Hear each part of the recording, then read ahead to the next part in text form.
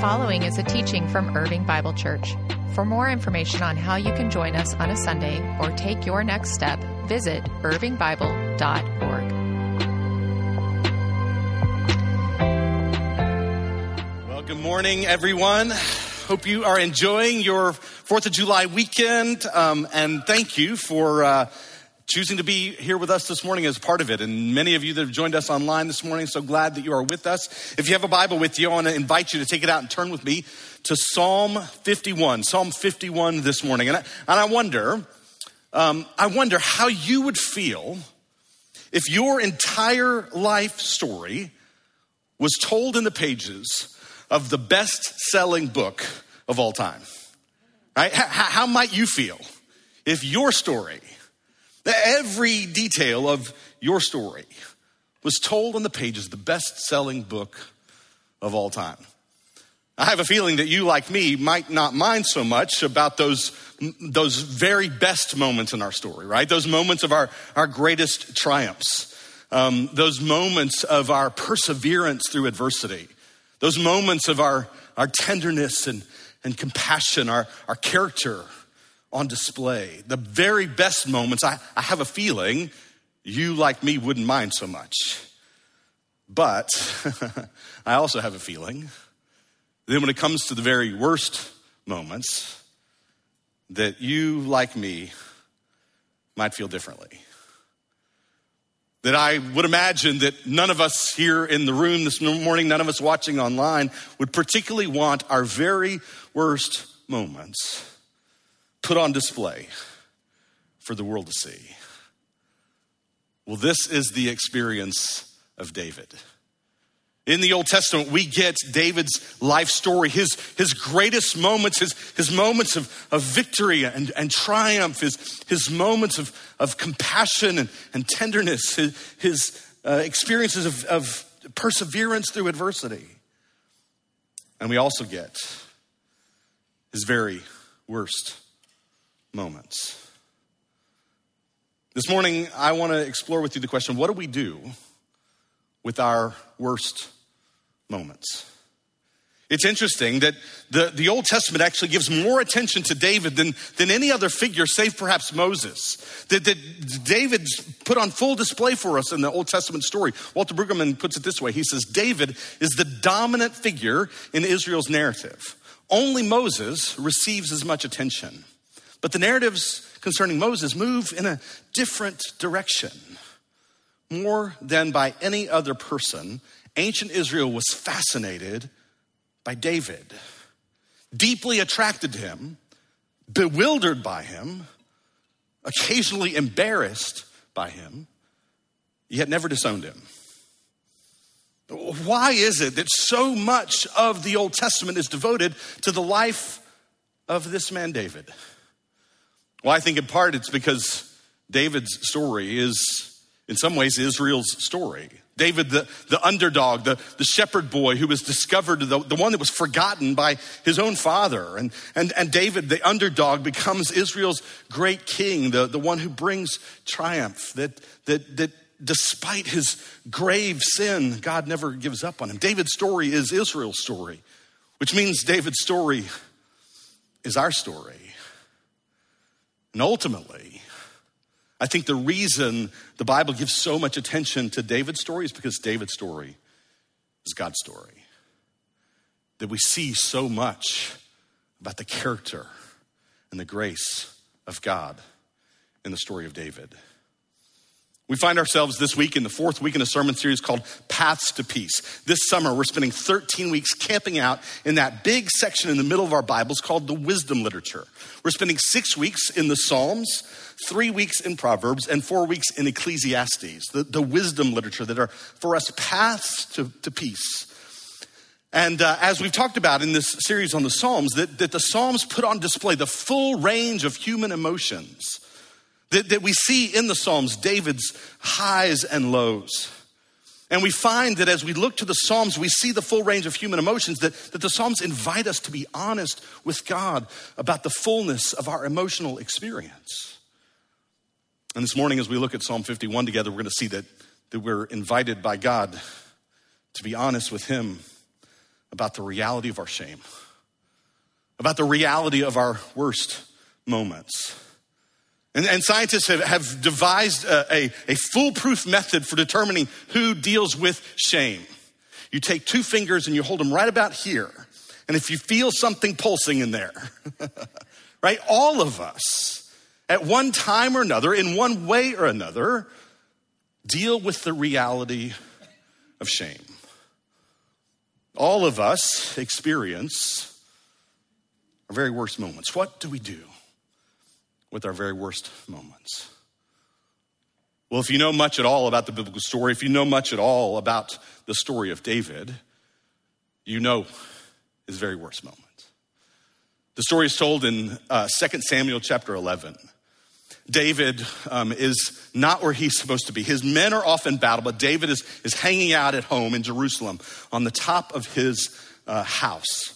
And I've been to that place where you can actually see the way that this ancient city of David is built on a hillside, and the palace would have been at the top of the hill. He could look down and see everyone beneath him. And he looks out and he sees a beautiful woman who is bathing, and he sends for her. And what's really interesting is that back in 1 Samuel chapter 8, the people of Israel had come to Samuel and asked for a king. They wanted a king like all the other nations. And Samuel said, this really isn't a great idea, people. And the way that Samuel warns them there is 6 times he repeats this little phrase: he will take, he will take, he will take, he will take, he will take. And we come to the story of David with Bathsheba. It says, and he took her. And after that night together, Bathsheba becomes pregnant. Well, David has a problem now because Bathsheba is married to Uriah the Hittite, one of his men who's off fighting. And so David devises a plan to cover up his sin, to cover up his shame. He calls for Uriah to come home, believing that when Uriah comes home, that he'll go to his house, that he'll sleep with his wife, that everyone will think that this is his child. Problem solved. Everything goes away. And yet, Uriah is a man of character, recognizing that his friends are off in battle, that he's not going to go home and be with his wife. And so David says, okay, this is a problem now. So he devises another plan. He determines, I'll get him drunk. And when he's drunk, for sure, his inhibitions will be lowered. He'll go home. He'll sleep with his wife. Problem solved. What David hadn't accounted for is that in this moment, Uriah drunk has more integrity than David sober. So now he's got a real problem. And he determines to take the plan even further. This is the consummate story of what preachers have said through the years, that sin will take you farther than you wanted to go, keep you longer than you wanted to stay, and cost you more than you wanted to pay. David determines to send Uriah back to the battlefield with a note for his commander, not realizing as he carries that note that it is his death orders. David tells his commander to put Uriah out at the front and then to back off and leave him there to die. 2 Samuel 11, we get David's very worst moments. And David keeps this hidden for over a year until he's courageously confronted by Nathan the prophet. You are the man. And David, when his sin is exposed, is broken by it. And we see this psalm, Psalm 51, as David's prayer to God in response to his very worst moments. And so look with me there and let's see what we do with our very worst moments. David writes, verse 1, have mercy on me, O God, according to your unfailing love. According to your great compassion, blot out my transgression, wash away all my iniquity, and cleanse me from my sin. For I know that my transgression and my sin is always before me against you. Against you and you only have I sinned and done what is evil in your sight, so that you are right in your verdict and justified when you judge. I think the first thing to observe when it comes to this question, what do I do with my worst moments, is to see I must face the truth about myself. In my very worst moments, I must face the truth about myself. Circle or underline these little phrases that start with the word my transgression, my iniquity, my sin, my transgression, my sin.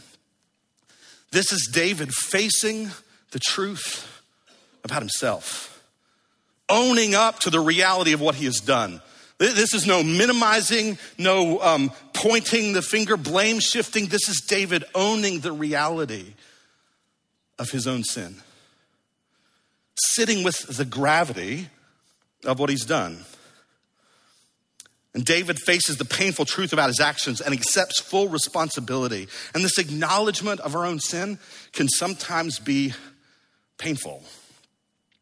Christine Caine has said it this way. She says, the degree to which you're willing to embrace the pain of recovery is the degree to which you will recover. Are you willing to enter in, to go there, to embrace the truth, to reveal the truth?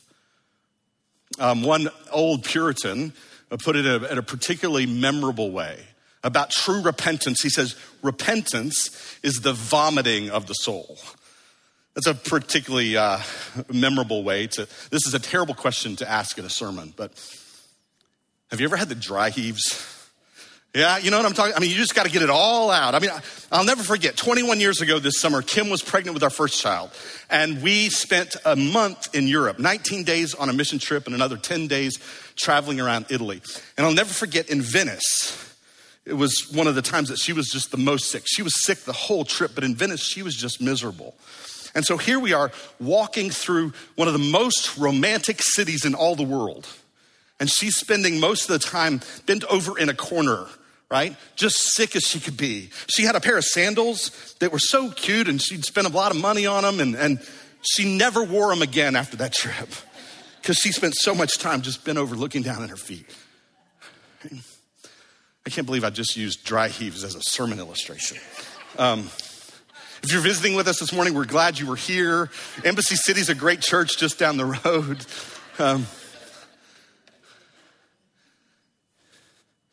You got to get it all out. Bring it all before God.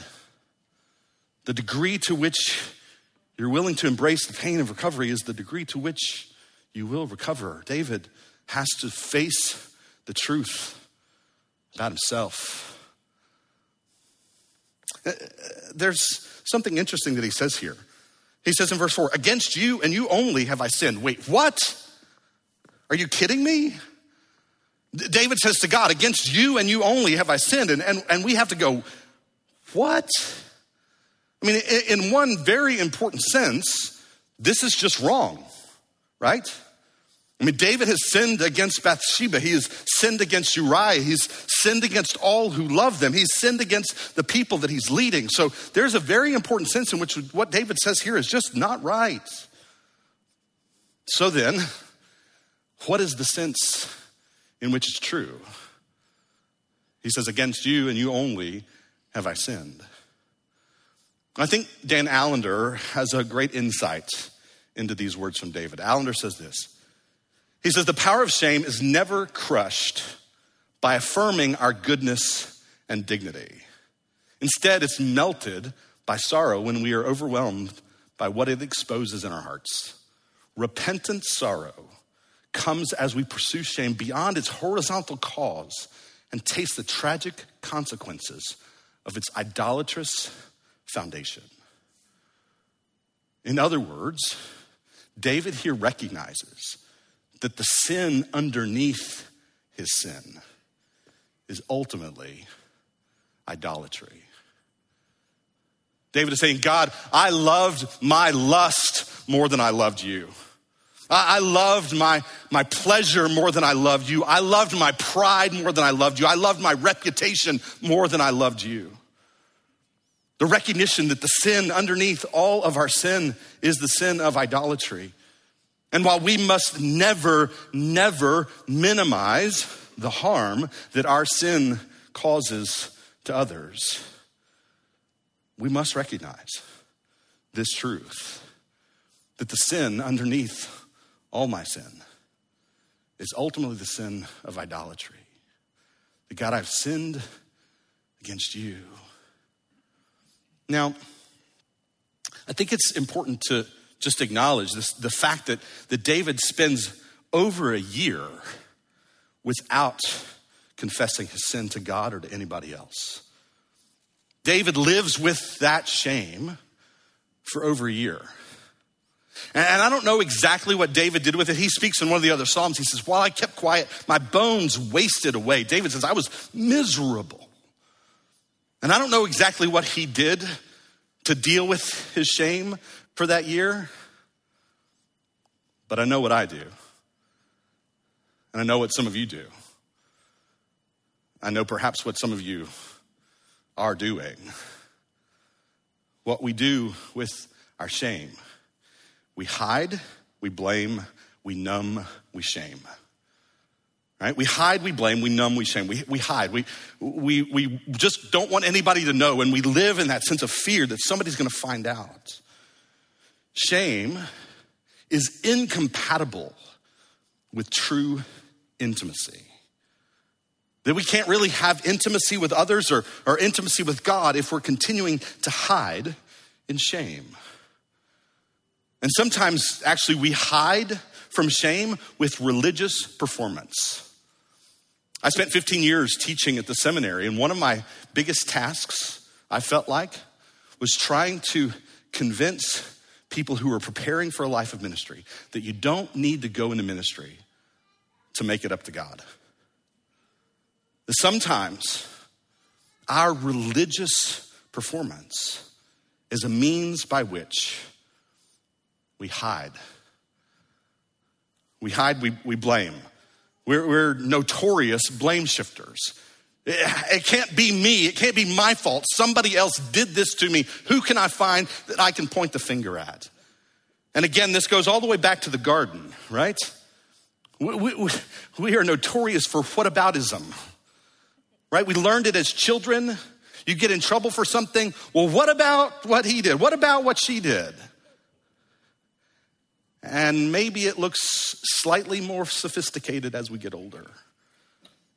And yet it's the same impulse to try to point attention away from ourselves. We hide, we blame, we numb. David said, when I kept silent, my bones wasted away. I was miserable. And oftentimes, when shame leads to that place of feeling miserable, we look for things that will just numb us to that feeling.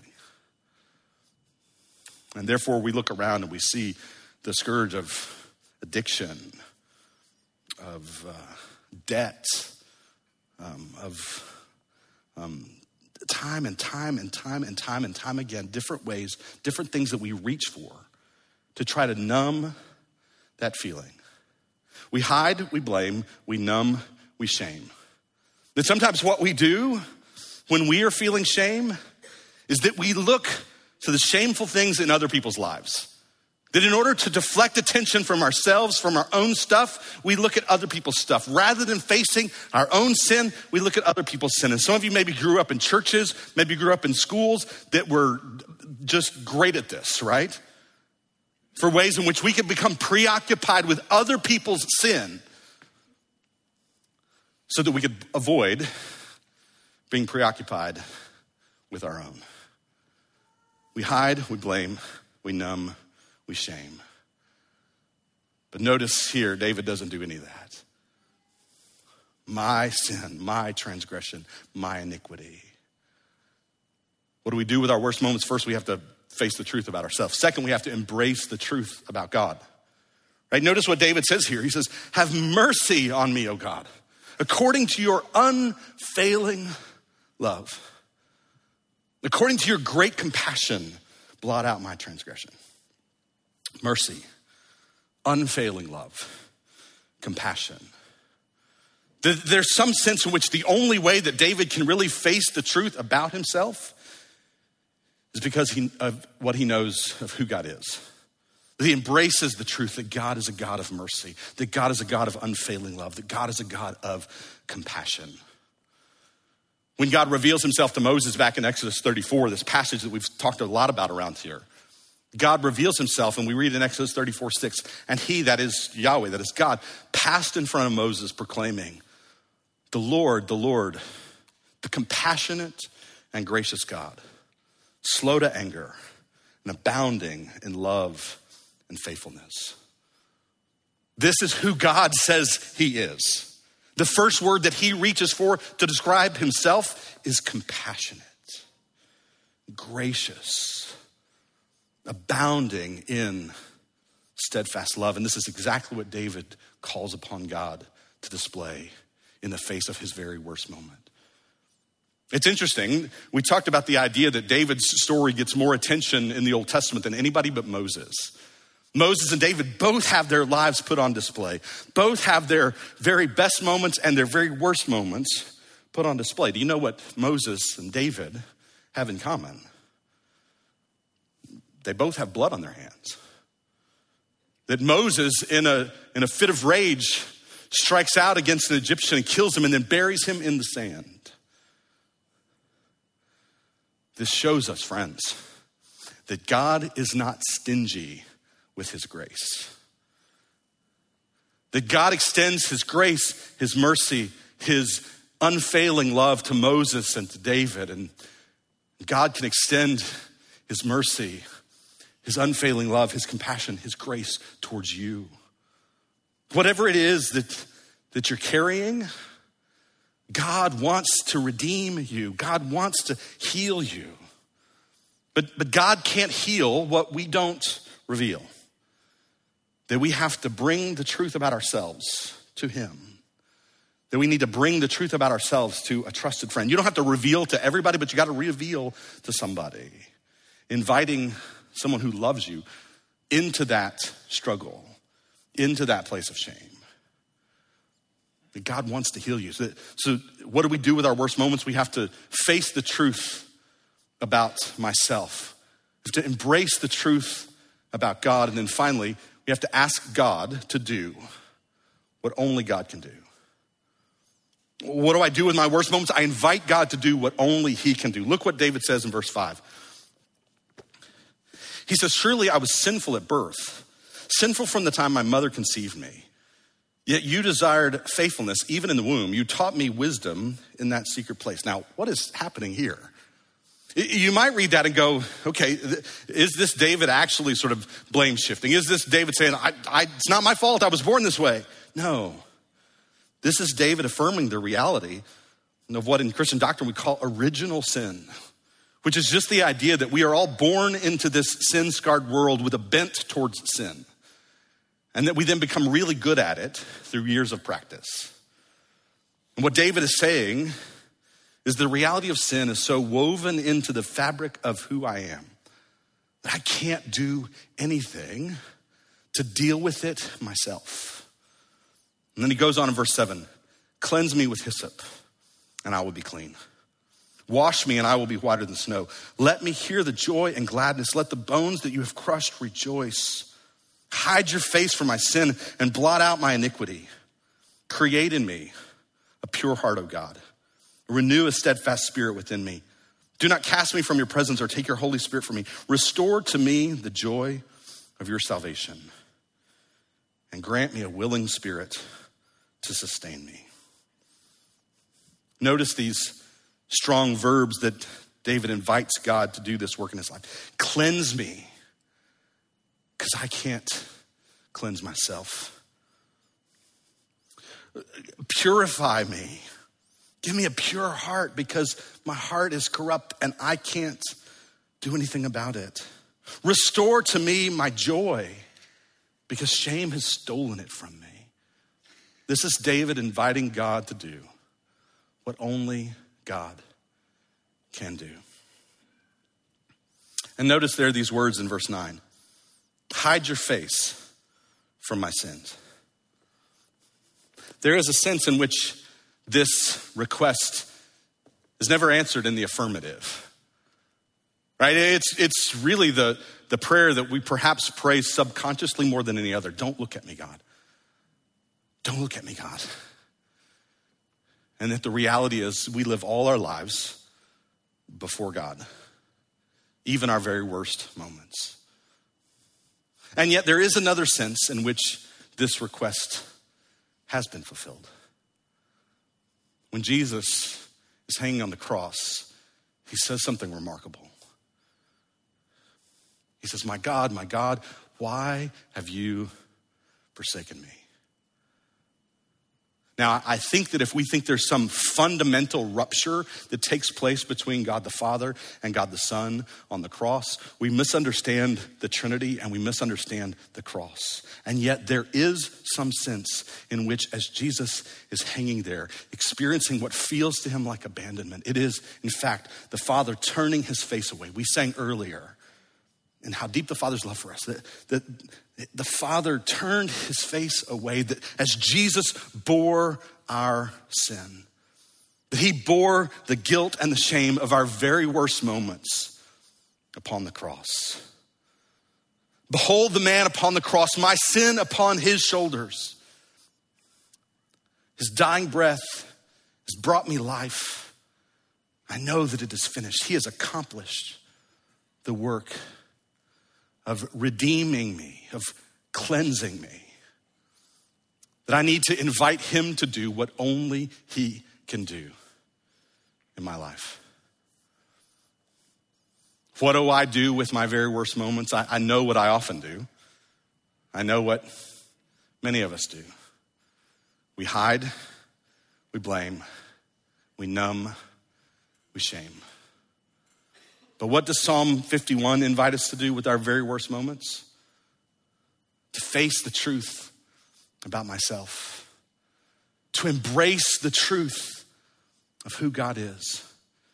And to invite God to do what only he can do.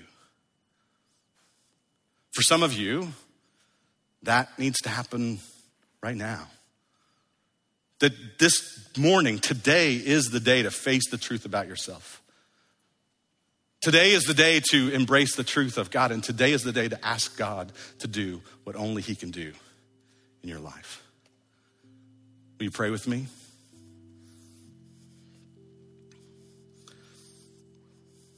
And as we prepare our hearts for communion, this is our opportunity to reflect before God. If there's anything that we need to bring to him this morning before we partake of these elements, now is that time.